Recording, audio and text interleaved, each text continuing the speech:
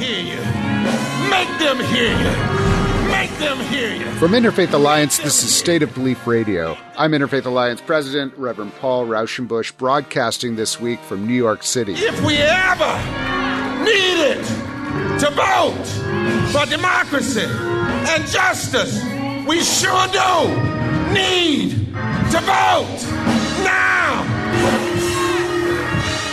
The fight to preserve voting access for economically marginalized and other disenfranchised Americans has kept religious social justice groups very busy these past couple years, up to and including repeated arrests for faith leaders like Poor People's Campaign co-chair Bishop William Barber and Reverend Liz Theoharis. As Election Day draws near, Liz will be back with us to talk about the campaign's massive national Get Out the Vote effort. I'm Doug Padgett, and I want to invite you to join us on the Vote Common Good Tour this fall as we barnstorm the country to invoke a new ethic, the common good. And we want you to know that you're not alone. The organization Vote Common Good is crisscrossing the country with a big orange bus, rallying faith voters to stand against Christian nationalism and vote for the common good.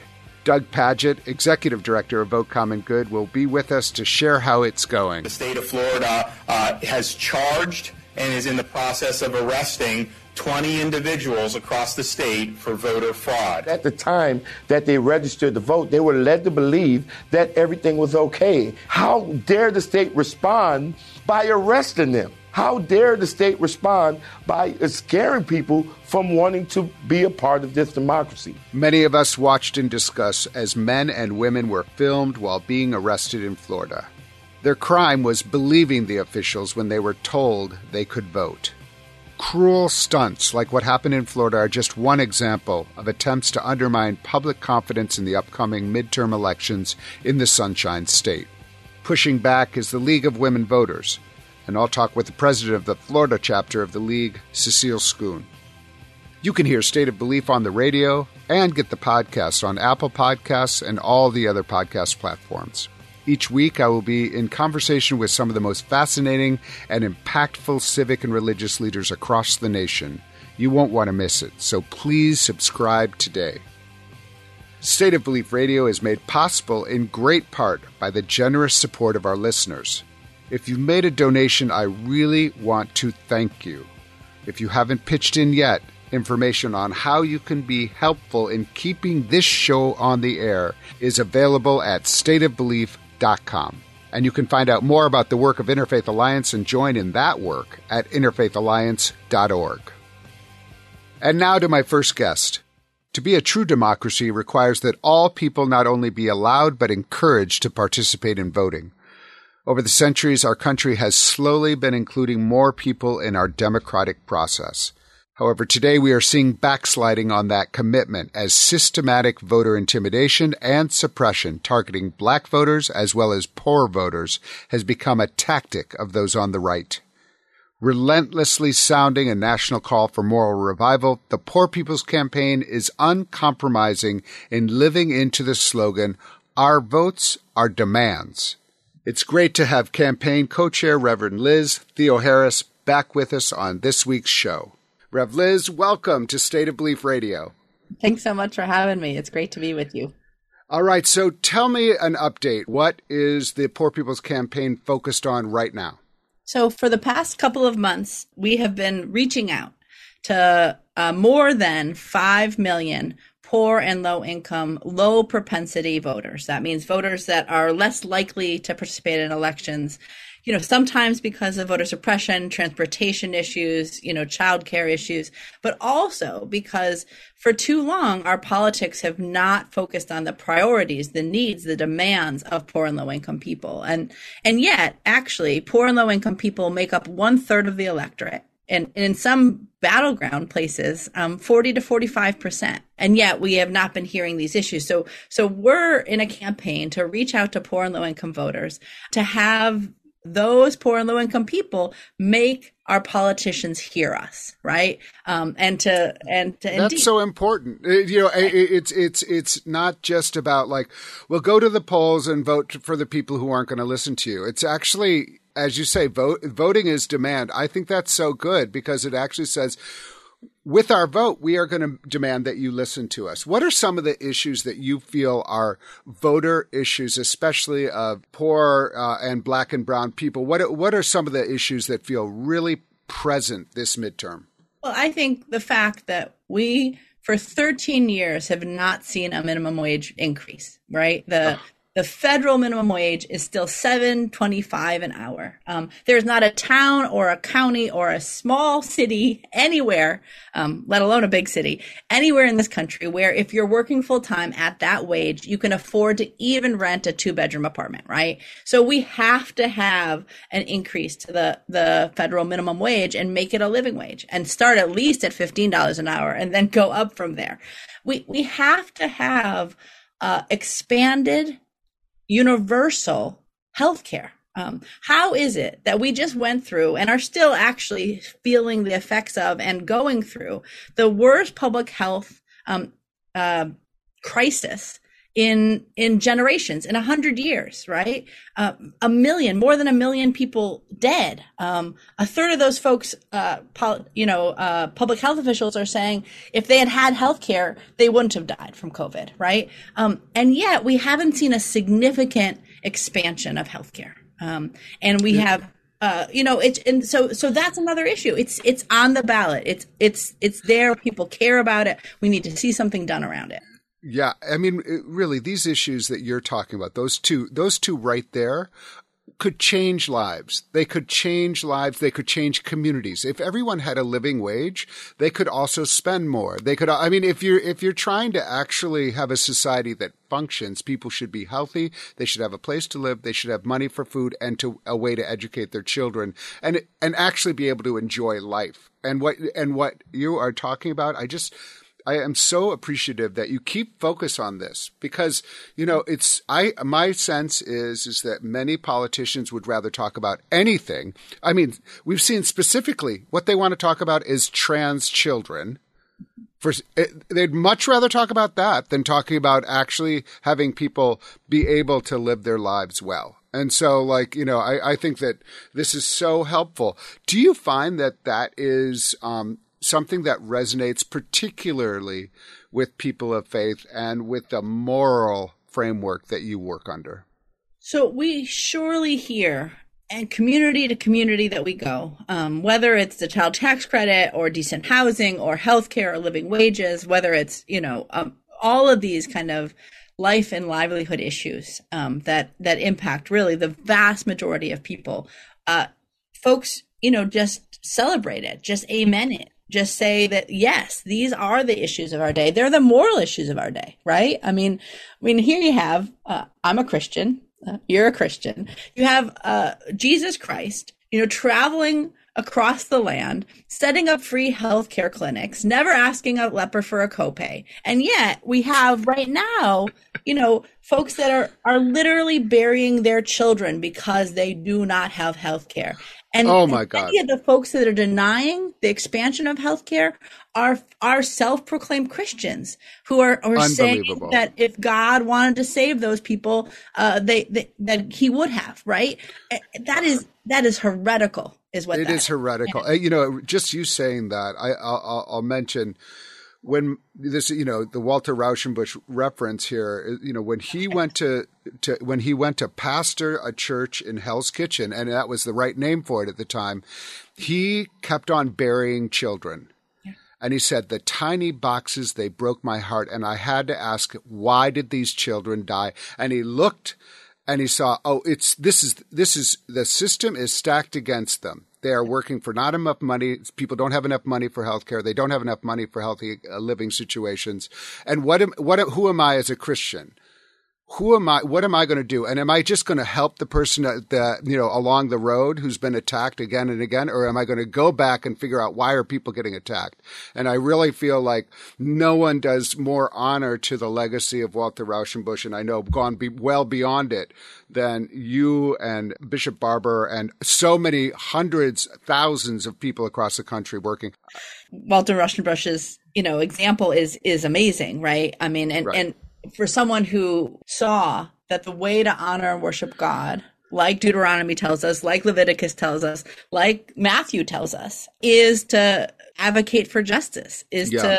It's loving your neighbor in real ways. Exactly. And when Jesus preaches about good news to the poor, now what is that good news? If it isn't the ending of evictions, it isn't the canceling of debt, it isn't, the very economic and social and political supports that people need and that we can do. I mean, it costs our country more to have the kind of poverty that we have than it would be to end it. And yet, here we are. Tell me a little bit about what what the Poor People Campaign is doing right now in this last. I know your work continues. Elections are part of it. It is not the sum total. But what in this last week with Get Out the Vote, what are you all doing for that effort? And I also want to invite, if there's ways that people can support you, I'd love to hear those too. Yeah. So, I mean, we have already reached out to 5 million poor and low income voters. We've touched 1 in 50 eligible voters in this country. We've focused on 15 states. This week, we're focusing particularly on Georgia, Ohio, Pennsylvania, North Carolina, and Florida. And if people have time to text and phone bank poor and low income, low propensity voters in those states with the Poor People's Campaign, you can go to our website, vote.poorpeoplescampaign.org, and you can sign up for a text bank. We're doing at least 6 a day, every day a week. And there's lots of opportunity to be reaching out, to many voters that never have people come and reach out to them. Right. So that's happening. I want to stop there for a second. How much it means, we think of texting as bothering people, but actually someone saying, I care about your vote. I think it's really important that you participate because I want America to look good for you. That's right. As it does for me. This is, and so I just want every listener, you do not need to scroll through Instagram for those 3 hours. Sign up with the Poor People's Campaign. Vote.poorpeoplescampaign.org. Did I get that right? Okay, go there, sign up. That's right. Be a part of it. And then please push it out. Send it to 5 or 10 or 15 of your congregants, your friends, your family members, and say, these are the issues that have to be front and center in this election because they matter. And then at the same time as you do that, make sure that you're getting involved if you can by either going and being a poll protector, encouraging folks in your community, because that happens across the country. Obviously we're seeing an election this year that has even more voter suppression and voter intimidation. And we've been through, multiple cycles now without the full protections of the Voting Rights Act. And so we also need to make the connection between both turning people out and actually fighting for the heart and soul of this democracy. Because it's really at stake and it really matters. And we have to assert that we're going to fight for this nation to be what it says it could be. Absolutely. To achieve our country, as Baldwin wrote. I think that, that's absolutely true. And we're talking to the League of Women Voters a little bit later in this hour, what they've done to actually sue those people who are showing up with rifles at ballot boxes for intimidation, which is exactly what it is. And I think what you're saying, it's not enough for us to say, well, why don't people just go vote? Listen, there's all kinds of reasons why people aren't going vote. Physical safety is one of them. Ability to go to a polling station that is now 5 miles away when it used to be in your neighborhood. I mean, so let's get real about how we can help and what is needed. Show up as a poll chaplain. I know Dr. Barbara Williams Skinner with the poll chaplains. There's other ways to show up to be at the polls, to help people get to the polls with driving, all kinds of things. I think it's just so important. And those states feel really important. Why those states in particular? Is the Poor People Campaign really active in those states, or are those just feel like the swing states that matter right now? So we surely are active. We're active in about 40 states, and we selected 15 in this kind of pre-midterm cycle, after we held, one of the largest gatherings of poor and low income people in Washington, D.C. back in June, we then have been kind of marching toward the polls, and folks showed up in D.C. from every state in the union. But we identified 15 states that have a large, more than a third of their electorate is made up of poor and low income people. But then also that the margin of victory in those states from the last election, from the last couple of elections, if just a small percentage of poor and low income people more than had turned out in the last election turned out in this election, they could change the outcome of the election. Wow. That is so smart, so strategic. And also recognizing that how crazy is it? A third of the electorate is not being represented with economic policies, healthcare policies, and what a difference it would make with those of us who actually do have the privilege of power in many ways. Not everybody has a lot of power, but, to say we're going to stand with people, or we're going to show up with people, and I just think that is just amazing what you're doing. A state like Florida, I think I might have the number wrong, but it's really small. It's something like if 4% more poor and low income voters were to vote in this election, they could change the outcome of the last election. And again, they couldn't change the outcome of the last election, but they would have exceeded the margin of victory, right? And in North Carolina, it's 19%.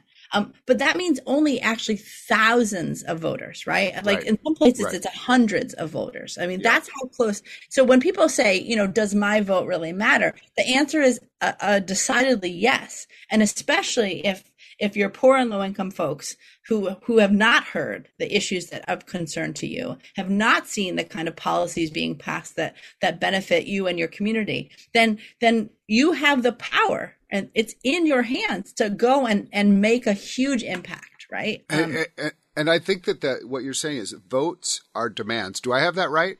That's right. Votes are demands. I think that actually has a resonance there, because it's not just, oh yeah, I'll vote and then you guys do whatever you want. It's like, no, I voted, and by the way, I'm going to hold you accountable. That's right. For my needs, and my community showed up, so you're going to represent us. That's right. That's exactly right. So Mary Kay Henry, the president of SEIU, said that from the stage of this mass poor people and low wage workers assembly and Moral March on Washington that we held this past summer. And she said, our votes are not support. That's not what they mean. They mean that we're demanding that you actually pay attention to the issues that matter to people. Right. We're putting you in there. We can take you out of there. Right. That's right. It's a representative democracy. Represent. And the issues that we care about are healthcare and living wages and voter, voting rights and immigrant rights and the rights of LGBTQ folks and the intersection and interplay of all of that. I think one of the most amazing things about the Poor People's Campaign, and I have said this to Bishop Barber and to others in the Poor People, no one gets thrown under the bus. Nope. It's very tempting to say, okay, we're not going to talk about LGBTQ issues because that's divisive in some communities, and we really we're just going to. It's like, no, we're not going to do it that way. We're not going to play that game. We're not going to feed into that idea that there aren't queer poor people, because of course there are. 40% of homeless youth are queer. Yeah, and so right? this kind of but that's very tempting, and I understand it. And as a gay man, I'm always like, when I see that, I'm like, okay, I make excuses for it, because I'm like, I don't want my thing to get in the way of progress for poor people. But Barber has been, and you, it's just amazing. So I just want to, publicly acknowledge it, show my gratitude, and also show that's what I dream of. I actually dream of a world, and that's the religious dream for me, where no one is actually left behind, no one is thrown under the bus, and everybody is included. And this is the reason. The other piece of this is that, again and again, this is not. There are white poor people. This is not, this is, there are, and by the way, like, this is a call for everyone to come together. These are messages that I've heard that I lift up. No, I appreciate that. I mean, like in this voter outreach that we're doing, this mobilization and organizing, we're reaching out to a section of the 140 million people in the richest country in human history who are poor or one small emergency away from absolute economic ruin. The largest number, I mean, not percentage wise, but we have to acknowledge the history, right. the reality of systemic racism and the disproportionate impact of poverty on Black and Latino and Native and Asian communities. But in raw numbers, in any of the states that we're focusing on and any of the states that we look at, there are more poor white people than there are poor people of other races, right? And what we're talking about is how do we connect to, and build this fusion coalition, this fusion movement, hearkening back to other moments in U.S. history when poor white people and poor Latino and Black and Asian and Native have come together to really, be what Dr. King called a new and unsettling force in our complacent national life, right? New and unsettling force. That's right. Yes, ma'am. So last words, I would love two things. I want one really specific example of a person or a community that comes to mind in the last several months that just sticks out and you say, oh my God, I'm getting up every day facing a lot, but I think about them and I say, my work, I'm glad I'm doing this work. I'm glad I'm with these people. I'm glad I was able to help just a small way. Is there an anecdote that you can think of that helps exemplify why it's so important to do this work? Yeah, we were just holding an online kind of rally after we had done marches to the polls a couple weeks ago with the Poor People's Campaign, and there were two folks from Alabama who joined that. One was Mama Callie Greer, who had to bury her daughter Venus because of the lack of health care and Medicaid expansion in the state of Alabama. And Ashley had to bury her son Mercury to gun violence and to the kind of violence of our communities. And then she was sitting with a man who is living in a homeless encampment in Mobile, Alabama. She is from Selma, who was talking about how he's dying from cancer right now, and he can't get housing, he can't get health care, and politicians have been trying to tell him that he doesn't matter and his vote shouldn't be cast, right? But there you had in Alabama. These two leaders sitting who are going through incredible hardship, but who are, marching and calling and texting people and saying, we matter. We're poor and low income people, and we're here and we're not going anywhere. And we're going to make sure, our voices are heard, our stories are told, and that, and this message that actually when we lift from the bottom, when actually, everybody's in, nobody's out, that when you kind of bring things up from the bottom, then everybody gets to rise, right? And so our politics have got to change in this country. They can change. When we invest in living wages and child tax credit and healthcare, you know what? That helps everybody. It saves lives, but if tomorrow we were to put into reality a $15 an hour minimum wage across the country, that would mean $368 billion being brought into the economy.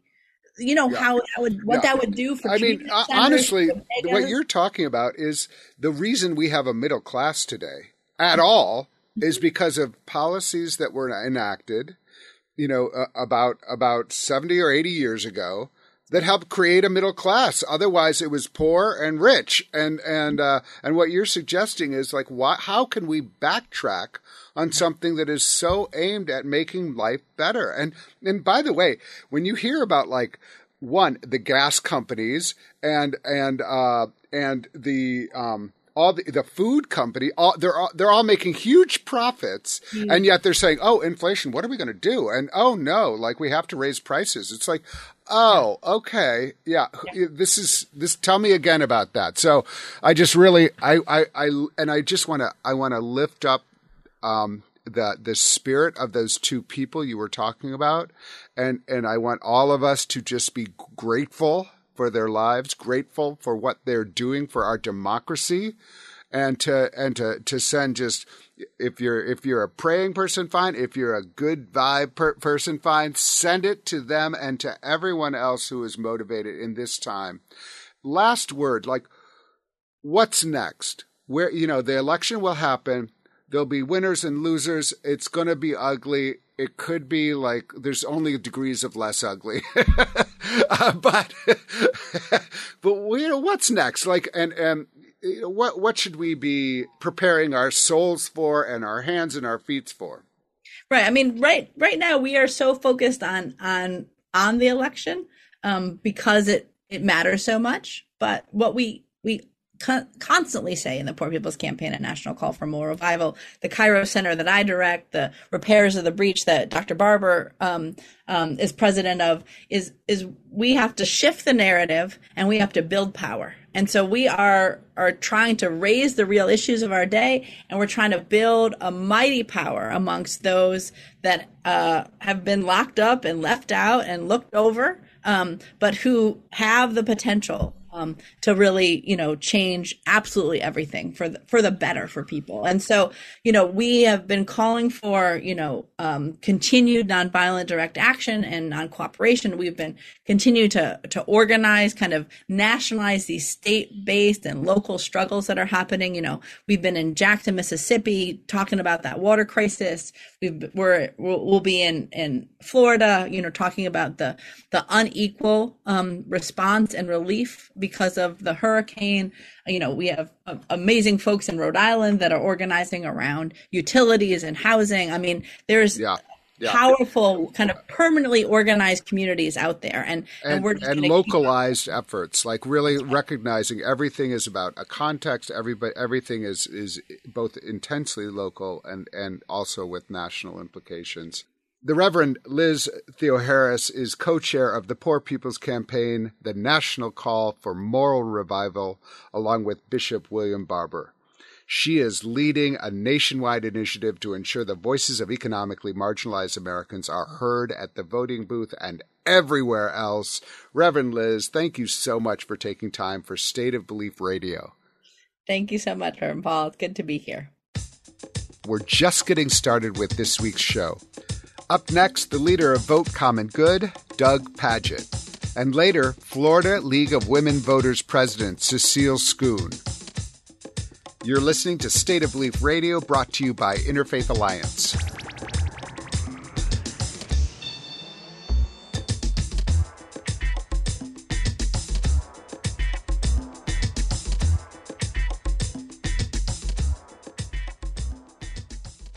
It's a very American way to bring a message to communities nationwide. Roll into town with a bus. In this case, a big orange bus, urging voters to vote for the common good. We are with Doug Padgett, who is the executive director of Vote Common Values, and we're catching up with him on the road. So welcome to the show, Doug. Hey, Paul, what a treat to be with you all. All right. So where are you? I'm actually literally looking at you with the background going by. Beautiful foliage. Where are we? Well, we are experiencing a beautiful day moving between Cleveland, Ohio and Columbus, Ohio. So we're somewhere on the highway between those two great cities in Ohio. It's amazing. I love it. So talk to me about the genesis of this particular project. I'll just, background, you've been involved in so many creative initiatives about bringing values to America, rooted in your faith, but reaching out. Why don't we start there, Sure. Actually, and just talk a little bit about your background, where you come from, and how you got to this place? Well, I've spent my adult life as a pastor in the evangelical church tradition. There's a little sliver that many people don't know about of the evangelicals, which are the progressive evangelicals. And so I've been in that stream and have been a church pastor, started a church, do a lot of organizing with other leaders around the country and writing books about church life and spirituality. And so that's been the genesis of the work I've done as an adult, always seeing the role of spirituality to be not only a personal benefit, but also a public good, and that our faith should drive us to contribute to being a benefit and blessing to all people. And that's the approach I've taken in church work and theology and civic engagement. So that ultimately led to the starting of Vote Common Good. Let me just jump in there real quick and just say, like, it's not that small of a slice. You know, like many evangelicals, and one of the great joys for me as someone who's raised in the mainline, what we call these categories, whatever mainline means, but I was raised in the mainline church, and then when I became more involved in public, conversations about faith, some of the most exciting voices that I met were people like you, Doug, and others evangelicals who were helping me get introduced to the personal aspect of the gospel, just as I think many of evangelicals like yourself were clearly seeing the relationship of the personal gospel to the social, what has been called the social gospel, and how these are not separate things. And I think that I know that would that's very pleasing to many of us, is that this is an opportunity for people to recognize that, our religion, our faith can be both about like very personal things as well as about our engagement to society. Yeah. So statistically, we're probably talking 20, 25, maybe 30% of the evangelical tradition would find itself comfortably rooted there, maybe another 20 or 30% on certain topics. So it's a robust group, but we acknowledge that statistically your chances of running into a person from the evangelical tradition that has more limited views of the benefit of the gospel for public benefit, it's probably 7 out of 10. But still, you are loud and mighty, and we're so we're so glad that you are speaking up. But how did this happen? Like Vote Common Good, how did Vote Common Good happen? After the election of Donald Trump, a lot of us in a lot of the spaces of public life and spirituality asked the question that people all over the country are asking, which is, what can we do to make sure this doesn't happen again? And in our world, we knew that, upwards of 80% of people from the religious tradition that I called home, evangelicals, supported Donald Trump in the election in 2016. So we knew that there was 20% who didn't, who needed to be encouraged. And we also believed that there were a number of those people who deeply regretted that vote.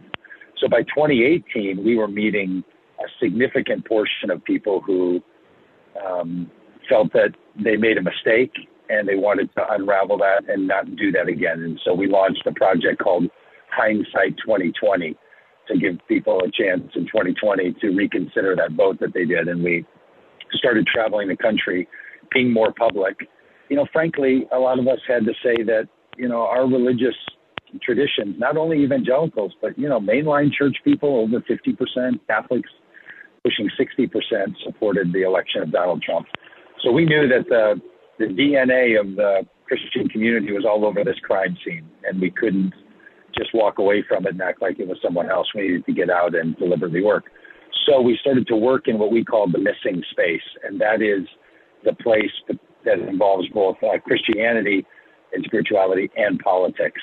And so we wanted to work more deeply in talking directly to faith voters about their obligation and their possibility to detach their Republican voting identity from their faith identity, which is something a lot of people have a really hard time doing. We like to joke, it's almost like, they pulled into the Wendy's and ordered the number 2, and they just came with the fries on the side. The Republican identity came with the cheeseburger that they ordered.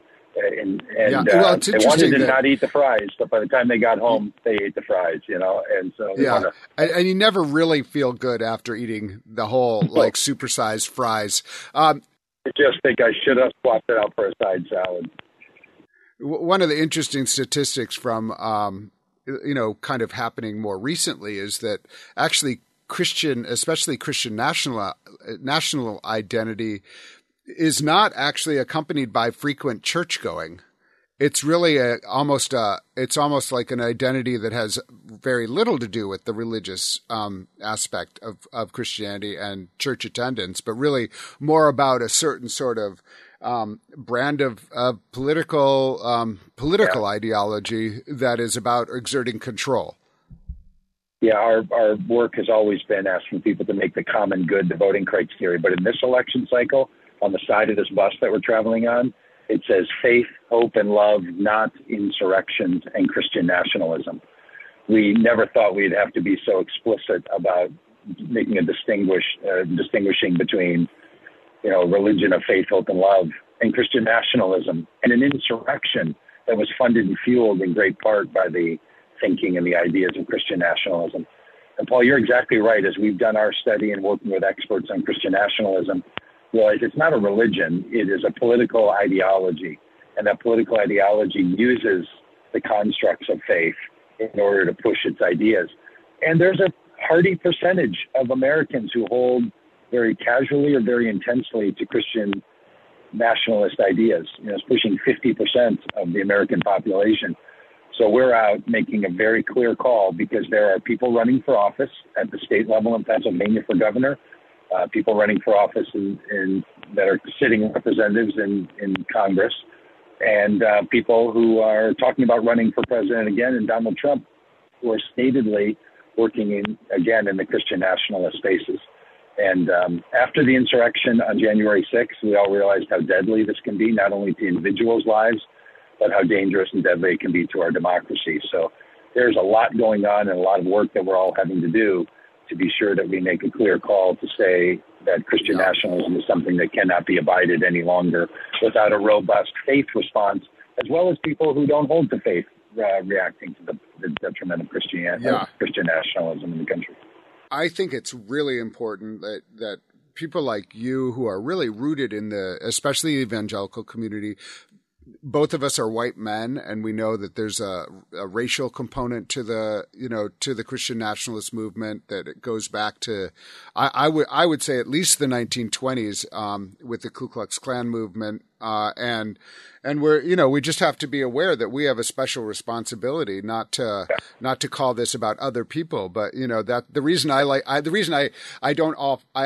try not to say, oh, it's not a Christian thing, is because I don't want to be absolved too much. I want to recognize that there's things that that are within our tradition that we need to call out, and exercise as this demon of a spirit of lack of hospitality, lack of generosity, lack of love.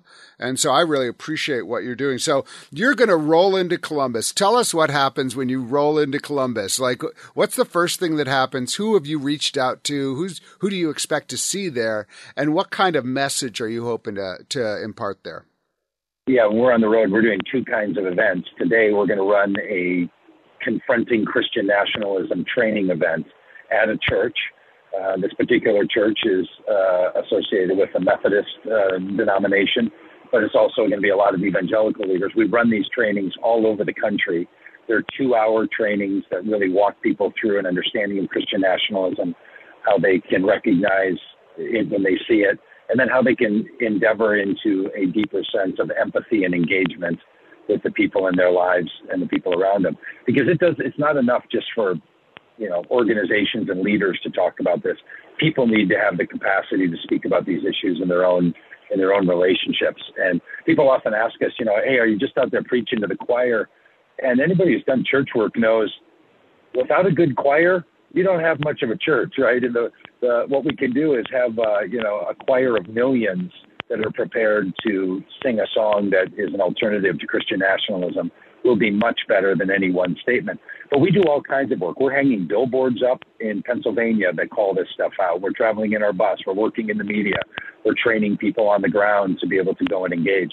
So that's what we'll do today. Tomorrow we'll be engaged in Pennsylvania in a rally event. We're going to be standing with Josh Shapiro, who's running for the governor of Pennsylvania. And he's running against someone named Doug Mastriano, who is statedly participated in the activities that led to the insurrection. He's someone who's called for Christian nationalist ideas to fund and fuel his campaign as running for governor.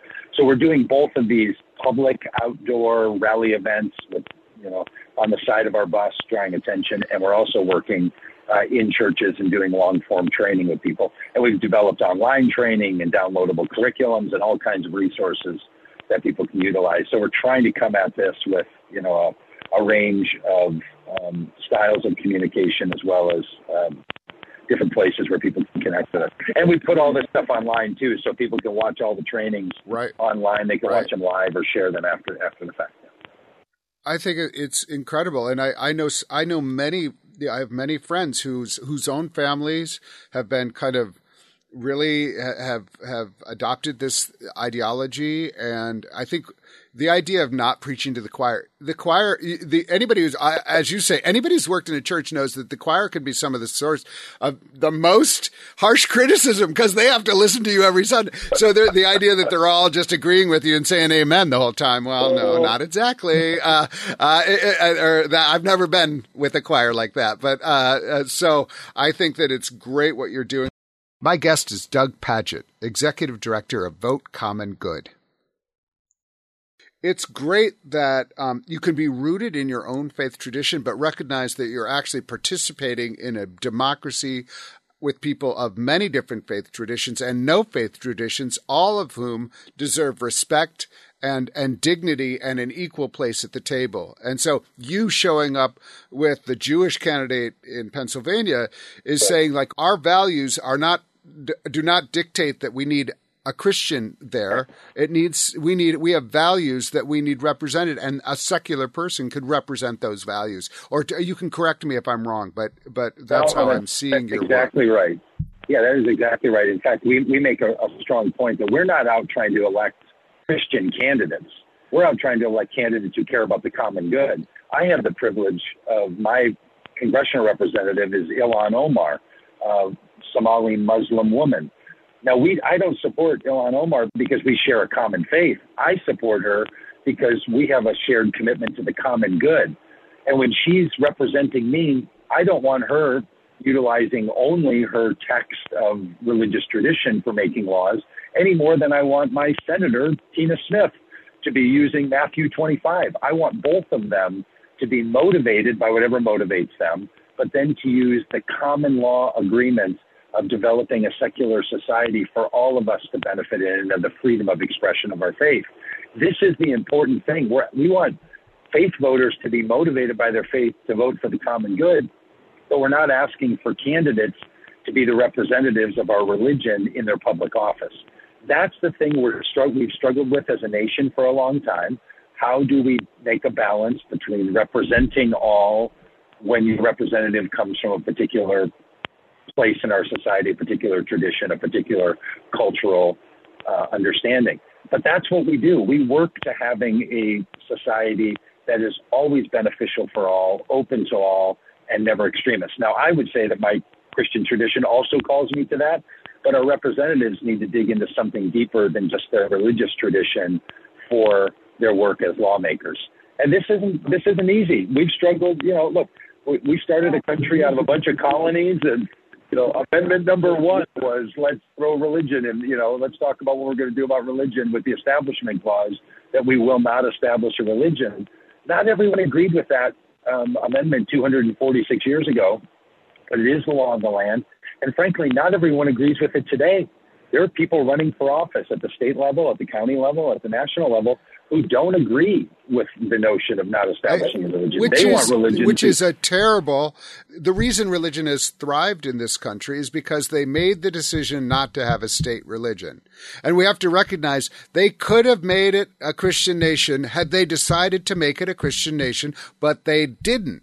They did not. We are not that. And that's the reason Christianity has been so vibrant in this country, and different forms of Christianity have been so vibrant in this country, and other forms of religiosity as well as secular have been able to thrive because we don't have a state religion. And the idea that we have to somehow reinstate a Christian nation or create a myth that there was a Christian nation at the founding is so antithetical to what actually makes America strong and American religion religious traditions strong. So to say that there's a separation of church and state at our founding is not to be anti-religious. It's to recognize the power of that in helping religions thrive.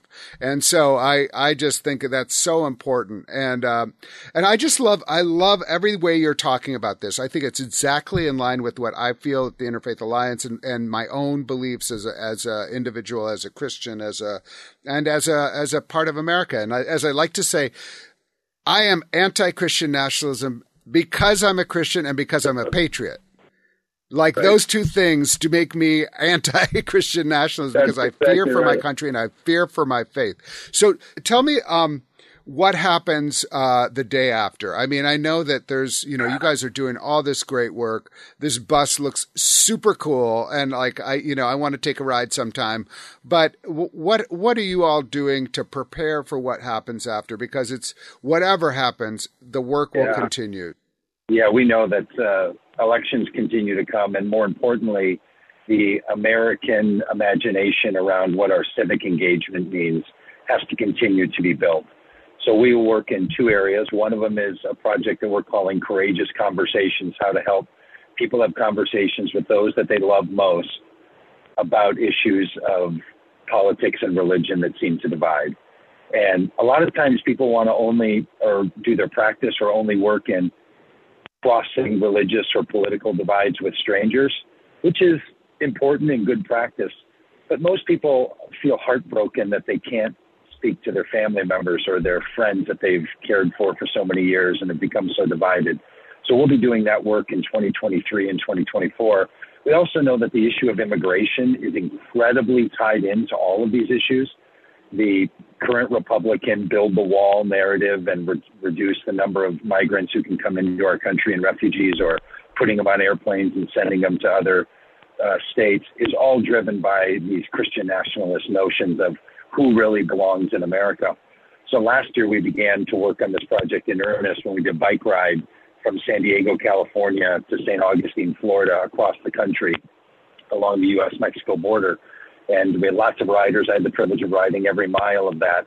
And we moved in and out of the border cities along the Mexico-U.S. border and met refugees and people working, trying to tell the truth about what's going on our border.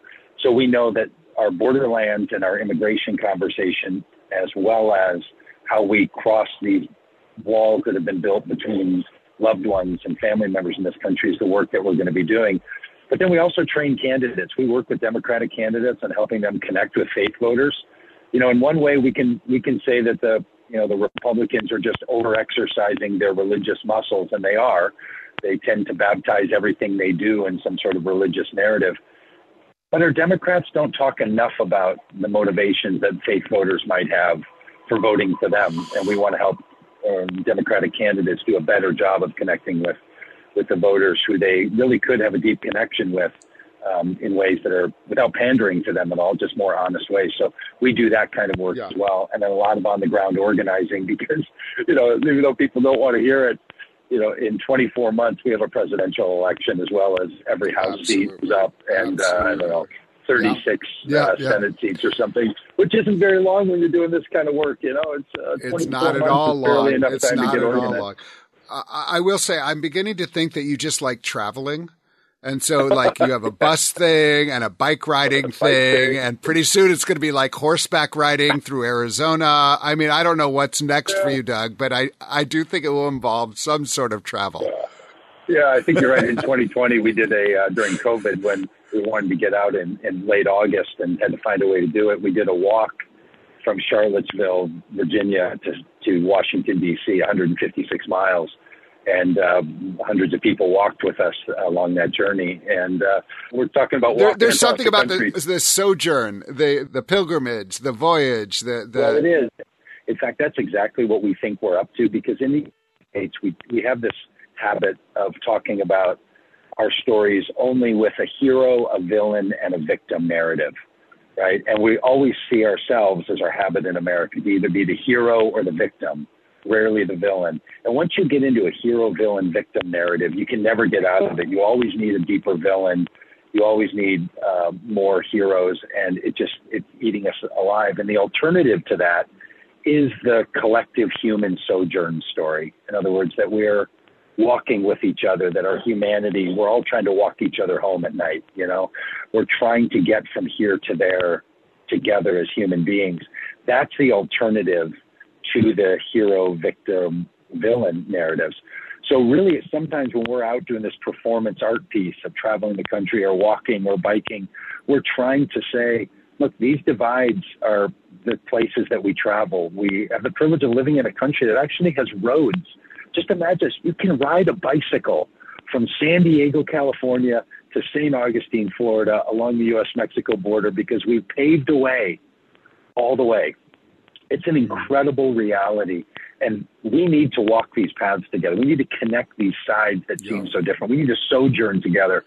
So that's actually, I'm glad you brought that up. I love that. We want people to notice get it. The sojourn narrative of all this. Yeah. I think the sojourn narrative is also important because the reality is that we're not going to get there. We are not going to get there. The kingdom is always becoming. We're not going to get there, but in walking together, we're going to create at least a way that we can move together forward together.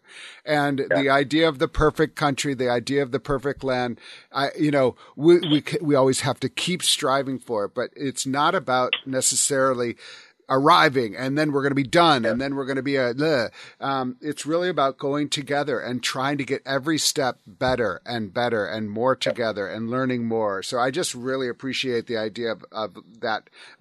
If we want to take it back to our Christian roots, the idea of the way, and it's about walking the way, so I really appreciate that. I appreciate you and your crew so much, what you're doing. I'm looking forward to finding ways to collaborate with you, with Interfaith Alliance, and with myself personally. I just think it's such exciting work. So stay tuned, everybody. And please, if people want to get involved, would it be votecommongood.org, or what's the best way for people to find out what you're doing? Yeah, that's right. They can go to our website, votecommongood.com or .org. Either of those will bring you to the same place.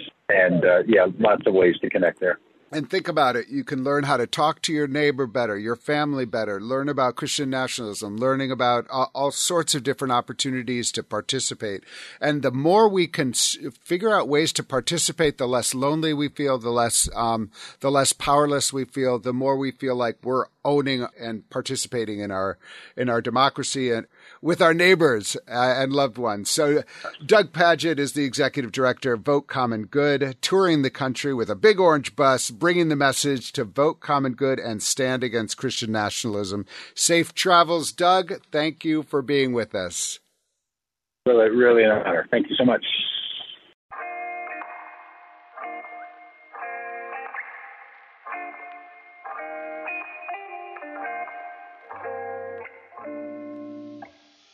Whether it's Christian nationalism, QAnon conspiracies, or other assaults on our democracy, the obstacles to voting are multiplying. With midterm elections on Tuesday, November 8th, and early voting already underway across the nation, few places are facing as many challenges as Florida, which is why I'm thrilled to have the state's League of Women Voters president, Cecile Schoon, with us on State of Belief Radio. President Schoon, welcome to the show. Thank you. It's an honor to be one of your guests. We're delighted. So let's start with a little background on the League of Women Voters. For those who are not acquainted with it, they need to be acquainted with it because it's an extremely important organization. Can you talk a little bit about the League of Women Voters and the mission of the organization? Absolutely.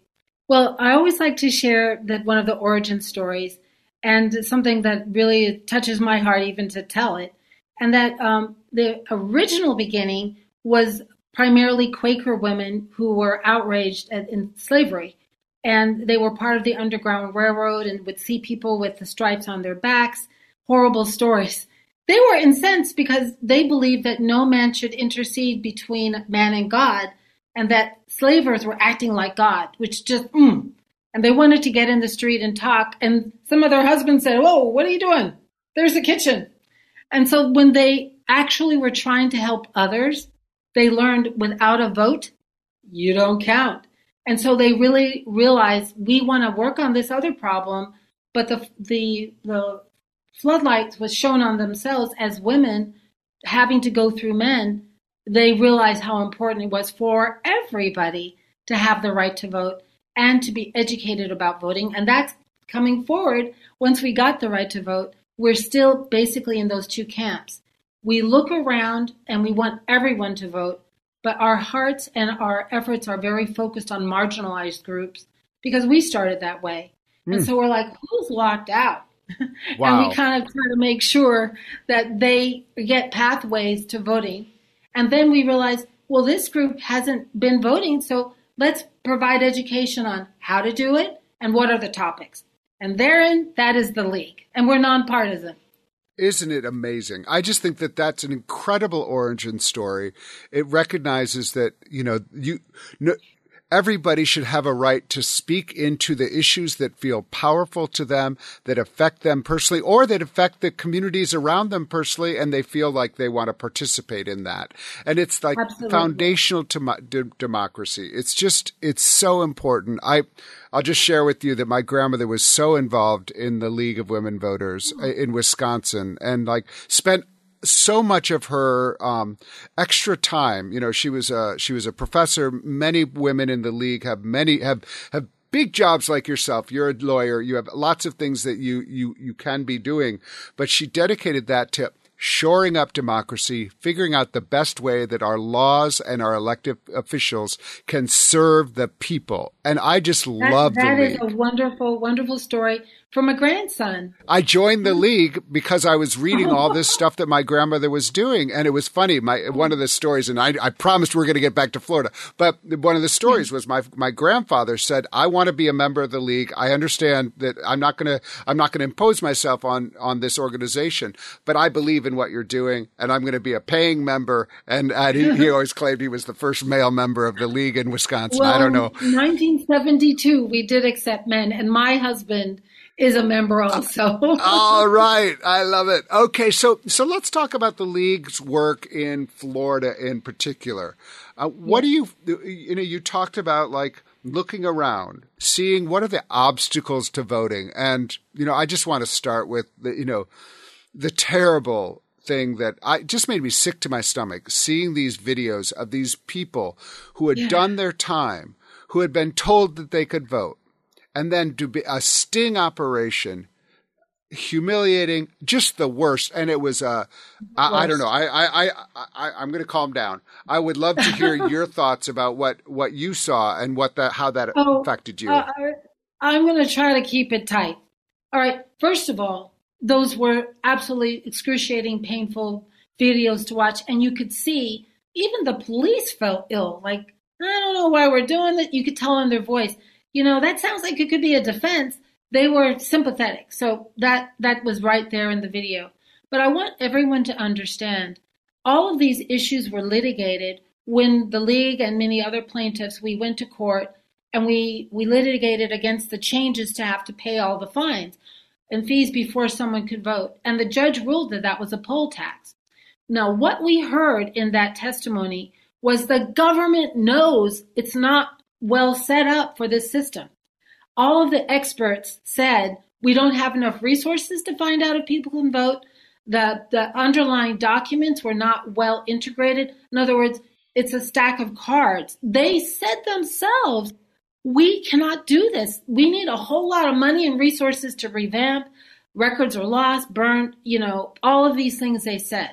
They were not kept in a consistent way.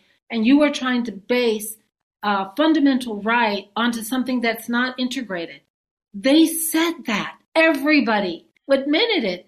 So to have now a system where we looked in the records and you haven't paid, when they themselves, in the litigation, this is not me summarizing, it's right there to be read, they said, the Maria Matthews, the attorney for the Division of Elections, said, she had 13 lawyers. I don't have enough to do the work.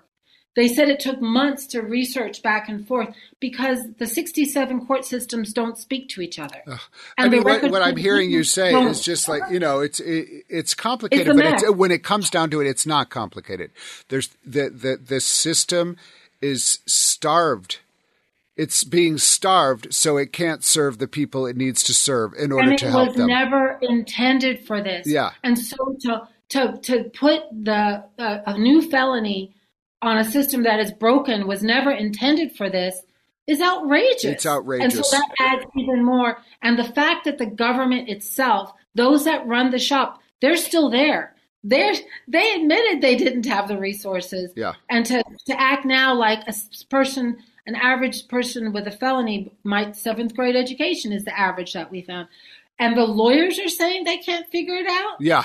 It's outrage. And the government should be responsible for telling someone whether you can vote. It's not good enough that the government says, oh, we can't figure it out. Oh, by the way, you made a mistake and we're going to put you in jail. But the effect is chilling. Yes. The effect is I think it was an extremely effective tactic, frankly. If you look at DeSantis holding a press conference right around that same time, it was an effective tactic. And I just think it's reprehensible. I appreciate so much the league calling it out. And, you know, I want to get back to Florida, but it makes me think of like what's happening in Arizona with all the voter intimidation. And I don't know if you saw, but the League of Women Voters, again, rah, League of Women Voters, litigated to say this is intimidation. And they won. Exactly. They won. It was announced yesterday. And so people can't show up to poll boxes with machine guns.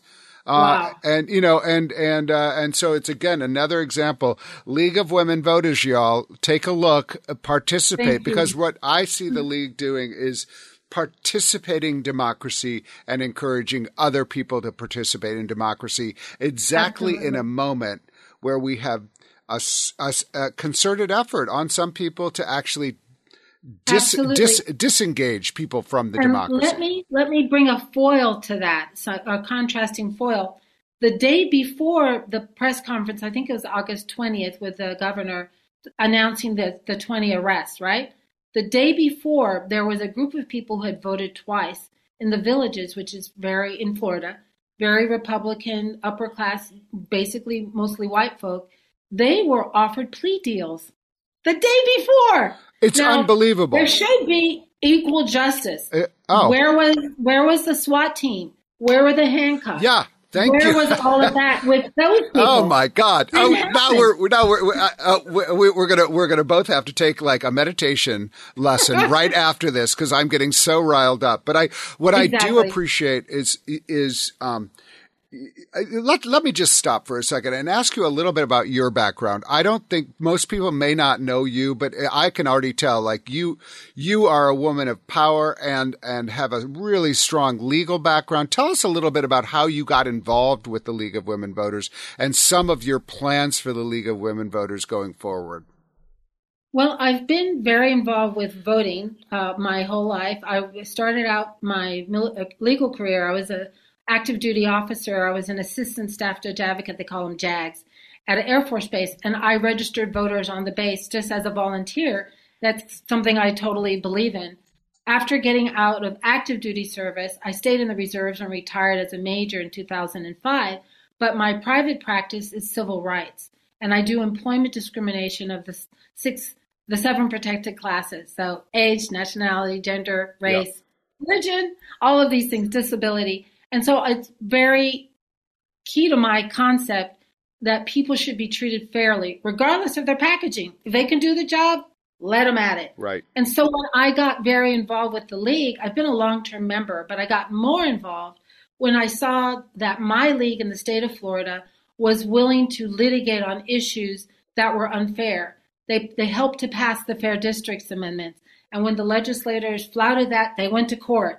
They helped to pass Amendment 4. When the legislators got involved and mucked that up, they went to court. And I'm like, I'm doing my cases one by one. Here's an organization that's touching hundreds of thousands of people. Amazing. I think I can spend some volunteer time in that organization. So there's the tie-in with my personal values and what the League is doing. It's extraordinary. It's extraordinary. One thing that I really enjoyed, I had a conversation with one of the local branches, because people don't realize there's the state one, there's a national level, then there's a state level, and then all these counties have their own level. And I was talking to one county in Southwest Florida, and there were 30 people on the call, all of whom were dedicating their time to making their county better. And I just thought, oh my God, this is what democracy is. This is a civic organization that holds democracy together. And in this moment, people, I'm talking to you out there, we're in a moment where democracy is at peril. It is. It is. And it's going to be organizations like the League of Women Voters that's going to hold us together, that's going to give a framework when there are people trying to minimize or actively disintegrate or destroy our values and our organizations and our institutions that support democracy. League of Women Voters is very, very important. So much. We are committed to that. One of the things that we talked about, and that of course is important to me as someone who's a faith leader myself and a religious, a person of faith, whatever, but also the asset of different religious communities in communities. So the asset of congregations, whether that's a mosque or it's a synagogue or a church or a gurdwara or a temple, or some of the secular humanist groups that have begun to organize and I think that there's a great alliance. We're called the Interfaith Alliance, and we bring people together to work for the common good. And I was talking about to this group about the ways that the League and the Interfaith Alliance, I could imagine us partnering, because I think what you're doing is so important. And absolutely. And they were so excited about that, so I look forward to more conversations about that. Absolutely. But I think and we have a history. We have a history of working with synagogues and mosques, of course, and churches, because it's where the people are, and so that's what right. and working together to figure out a way that democracy will work for everybody, and that everybody will have a voice. And so tell me a little bit about the other priorities. I know I kind of went all in on the election, and this is we're talking to a lot of people about the election, but the election will come and it will go, and then the issues of democracy, which are larger than elections, will remain. And but I know that the League of Women Voters is just very, very involved in that at the national, but also local level. What is on the agenda for the next several months or year? Well, again, we are going to be doing some town halls. We've selected in the community, and it'll be a hybrid in person, and we'll try to do them in educational institutions, high schools, community colleges, places where generally community feels welcome. And we want to really present both sides of whatever issue. So the main topics that we've selected first are education, because there are passions on both sides, of how to do education. And we want to have authentic civil conversations so people can judge for themselves. And we'll start that, and we're looking to start in January. We're going to then follow it up with town halls on women's issues. Again, we're returning to our base. The ERA, why hasn't it been passed? A woman's right to choose, the status of women, how that impacts their civic involvement. So that'll be another series. Can I say just a word about that? Which Sure. I'm doing a book about my grandmother she was the daughter of Louis Brandeis, the Supreme Court Justice. Oh, wow. Elizabeth Brandeis was her name. And what was interesting, I saw this all her archives about League of Women Voters, and the League was so against the ERA when it was first presented, because they were worried that if the ERA would pass, that special legislation that protected women from exploitation in labor would be erased. Isn't that interesting? Yeah, that's hard. That's really hard to even comprehend. No, right it was now. hard to comprehend until you realized that it was supported by the National Association of Jewish Women, the National Association of Negro Women, everybody supported, because at the time, the only protection that women had against exploitation from owners of factories and things like that were that they got the limits of women. Limits of hours that women had to work, the limit, in order to protect women. And so actually it was the progressive stance of the time. All the progressive came to support it. And then come the 50s and 60s, when it became ERA was not at all about that. My grandmother flipped, and I think the League flipped as well. But the national position of the League of Women Voters was against the ERA at the time. Isn't that interesting? I love to talk to you more about that. Byzantine pathway. Well, what I like about what I thought was interesting, what I finally came to understand about it was they were always looking out for the interests of the people who would be most affected by the law, and trying to figure out what effect would this have before we say yes. Let's learn what effect this would actually have on the people. I think that's really interesting, and it's an exercise in democracy. And the League was really trying to think about it. So at first I was very judgy, because I was like ERA, and then but then I was like, oh, I see what you were doing. And right. I talked to some scholars about that era of women's rights. So tell me a little bit. Right now, we are in the last week of the election. Are there get out the vote efforts that the League is? When you talk about like encouraging people to participate in democracy, what does that mean to the League? Like when it's the week before an election? Well, for example, we're doing a lot of Zooms. Myself and many League members have been asked to speak. Still, there's not full public gathering in every institution. Right. I just did a Zoom last night with my sorority, and I've got one planned on Thursday night. And been asked to go to Pensacola. There's going to be a movie night, and it's going to be a movie on Emmett Till. I guess it's one of the previews. And then there's going to be discussion about the importance of voting. And I was asked to speak, and we're targeting youth. Oh. There are events in my neighborhood, in my town, of GO2V events that have been going on that the League has been participating in. We provide voter guides. Sometimes I'm able to go, other League members to talk about things. We're knocking doors. So things are going on across the state, different things according to the abilities of the different leagues. But I could say in North Florida, it's full on. We're working with other local organizations, our local chapters of the NAACP, our local Black fraternities, historically Black fraternities and sororities are getting out and doing work. And they often seek, myself, I'm a member of one of them, the Alpha Kappa Alpha Sorority Incorporated.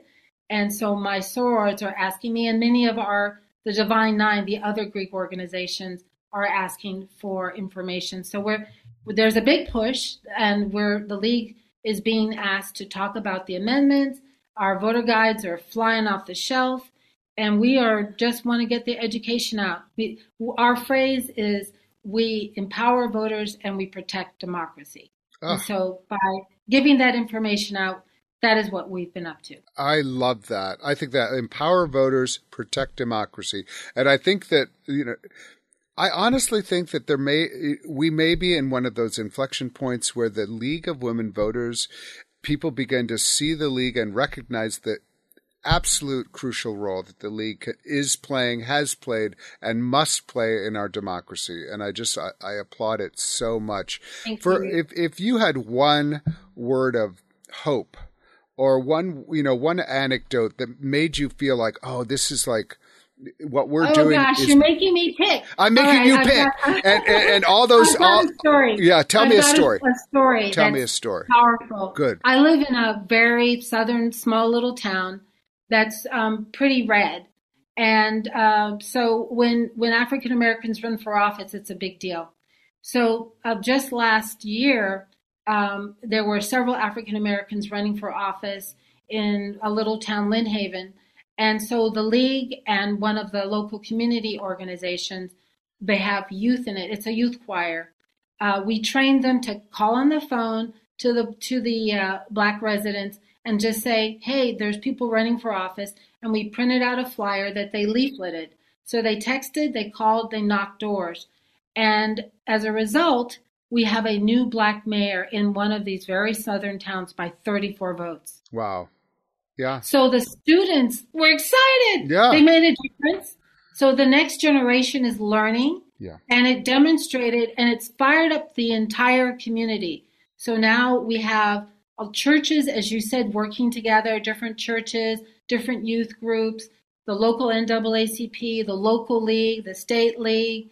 Black Voters Matter has been very generous with local mini grants. So it's because we're starting to have some successes. You got to believe, first of all. Yeah. And then you have a small success. And then what's happening locally, everybody's in. And I'm seeing this kind of effort across the state in little pockets where people actually know each other, and they're able to connect and work together. So there is hope. It's absolutely. That's a perfect story. It's also a story, as you said, it's a story that involves young people participating and seeing, oh, if I show up, it makes a difference. And yes. and if my part of what I try to do is invite other people to show up, it makes a difference. And it's absolutely. it's an incredibly beautiful story. It's exactly what I think the league and our democracy writ large is meant to do, is that we can all show up, we can participate in our democracy, and we all have to be aware that there are going to be obstacles to it, and we have to name them, and we have to work to remove those obstacles. Absolutely. Whether they're start local. Start local with people you know. Because you know that synagogue, that mosque, that's you know right. these people. That's and right. So when we all agree that we're going to go forward in a nonpartisan way, it's really community building. Exactly. In addition to building our enfranchisement. If people want any more information about voting, they can go to vote411.org, and it's a one-stop shop. You can check your personal status, your status as a registered voter. You can check to see what the issues are. You can check the voter guide. The digital voter guide is there. We also have a dedicated line to any returning citizen, person with a felony conviction who finished your prison time and your probation, and you're still not sure. Please call 407-710-5496. That's a dedicated line. Or click on Can I Vote at lwvfl.org. We have trained attorneys who are donating their time to look at each individual case, and if need be, they can actually go to court with you. Wow. So there is no reason. I'm going to ask you to say both of those numbers one more time, just so that anybody who needs them doesn't have to rewind or doesn't have to call their station to say, I missed it. Say it one more time. Mm-hmm. There's an email, Can I Vote at lwvfl.org, and it's CANI vote, all one word, at lwvfl.org. That's a dedicated League of Women Voters, Florida. Yes. That's great. And then there's also a dedicated number you can leave a message. 407-710-5496. And we have hundreds of lawyers who have received training that the league has written training, actually, that the Florida Bar has approved for credit for lawyers. And it's free. We're offering it free. And we're saying, dear lawyer, you got this free training that you need to do to maintain your license. Like you have to have 35 credits anyway. Right. So can you help? Can some of you help with the problems of the citizens? And we're getting a great response. Nobody has to guess. Nobody guess. You can get an answer. I'll say it's life-changing, life-saving work. This is the League of Women Voters of Florida. I've been talking to President Cecile Schoon. It has been an absolute honor to have you on this show. I appreciate you, and I appreciate all you're doing. Thank you. This has been a pleasure to share the information, and so interesting to hear about your grandmother. Before we go, I want to offer a word to each one of you, my neighbors, my friends, my family, to everyone who hears this message. We are not alone. So many of us feel threatened in this time by cruel language that demeans and demonizes, draconian laws meant to control our bodies and penalize who we are, and divisive politics meant to restrict power to the few. We look on with fear as we see democracy in a chokehold, with barriers set up to restrict participation and the terror of violence weaponized against the vulnerable. Still, I say to you again, we are not alone. Across this country, in your state, in your city, in your neighborhood, are people who are ready to come together, to come out, to show up for each other and remind us that we are not alone. You reach out today to someone in your family, to your community, someone who you feel might need a good word, a note of comfort, a hand of help, another human being to say to them, I am with you, and I love you, and you are not alone. Reach out and open yourself to a person from another race, background, gender, sexuality. Learn about them. Learn about their life, what they need to thrive, and then tell them what you need. And imagine a path forward together and take a first step down that path so that we can celebrate that we are not alone. Reach out to a person of a different worldview or religion and share how you see the world and how both of your traditions can power a better future for all in the here and now, and proclaim that we are not alone. And in this election season, reach out to everyone you know and invite them to join you in the sacred act of voting and choosing a future for our country that represents us all, leaving nobody behind, leaving no person out, and celebrating our democracy that out of many we can be one. Show up this election season and know that I and so many others are with you. And regardless of what the results of this election are, know that we are in this together for the long haul, and that we are not alone.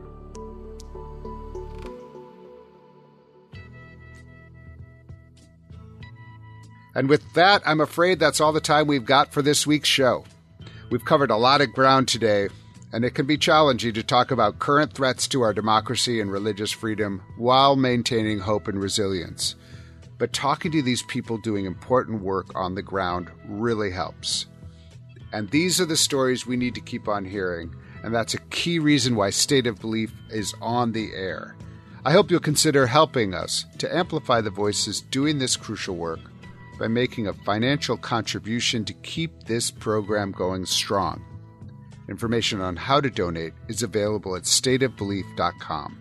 That's stateofbelief.com. You can be part of making sure informative and encouraging voices like these are heard by sharing this program with friends and family. Let's get more people listening and more people taking part in these conversations, both on and off the air. Never miss an episode by subscribing to the free weekly State of Belief podcast on iTunes or your favorite podcast platform. And join the conversation. Follow us on Facebook and Twitter at State of Belief, and share State of Belief with the people in your life. State of Belief is produced by Ray Kirstein and is a production of Interfaith Alliance. Become a member today at interfaithalliance.org. And be sure to join us next week. Until then, I'm Paul Rauschenbusch, and thanks for joining. I think it's time we stop, children. What's that sound? Everybody look what's going down.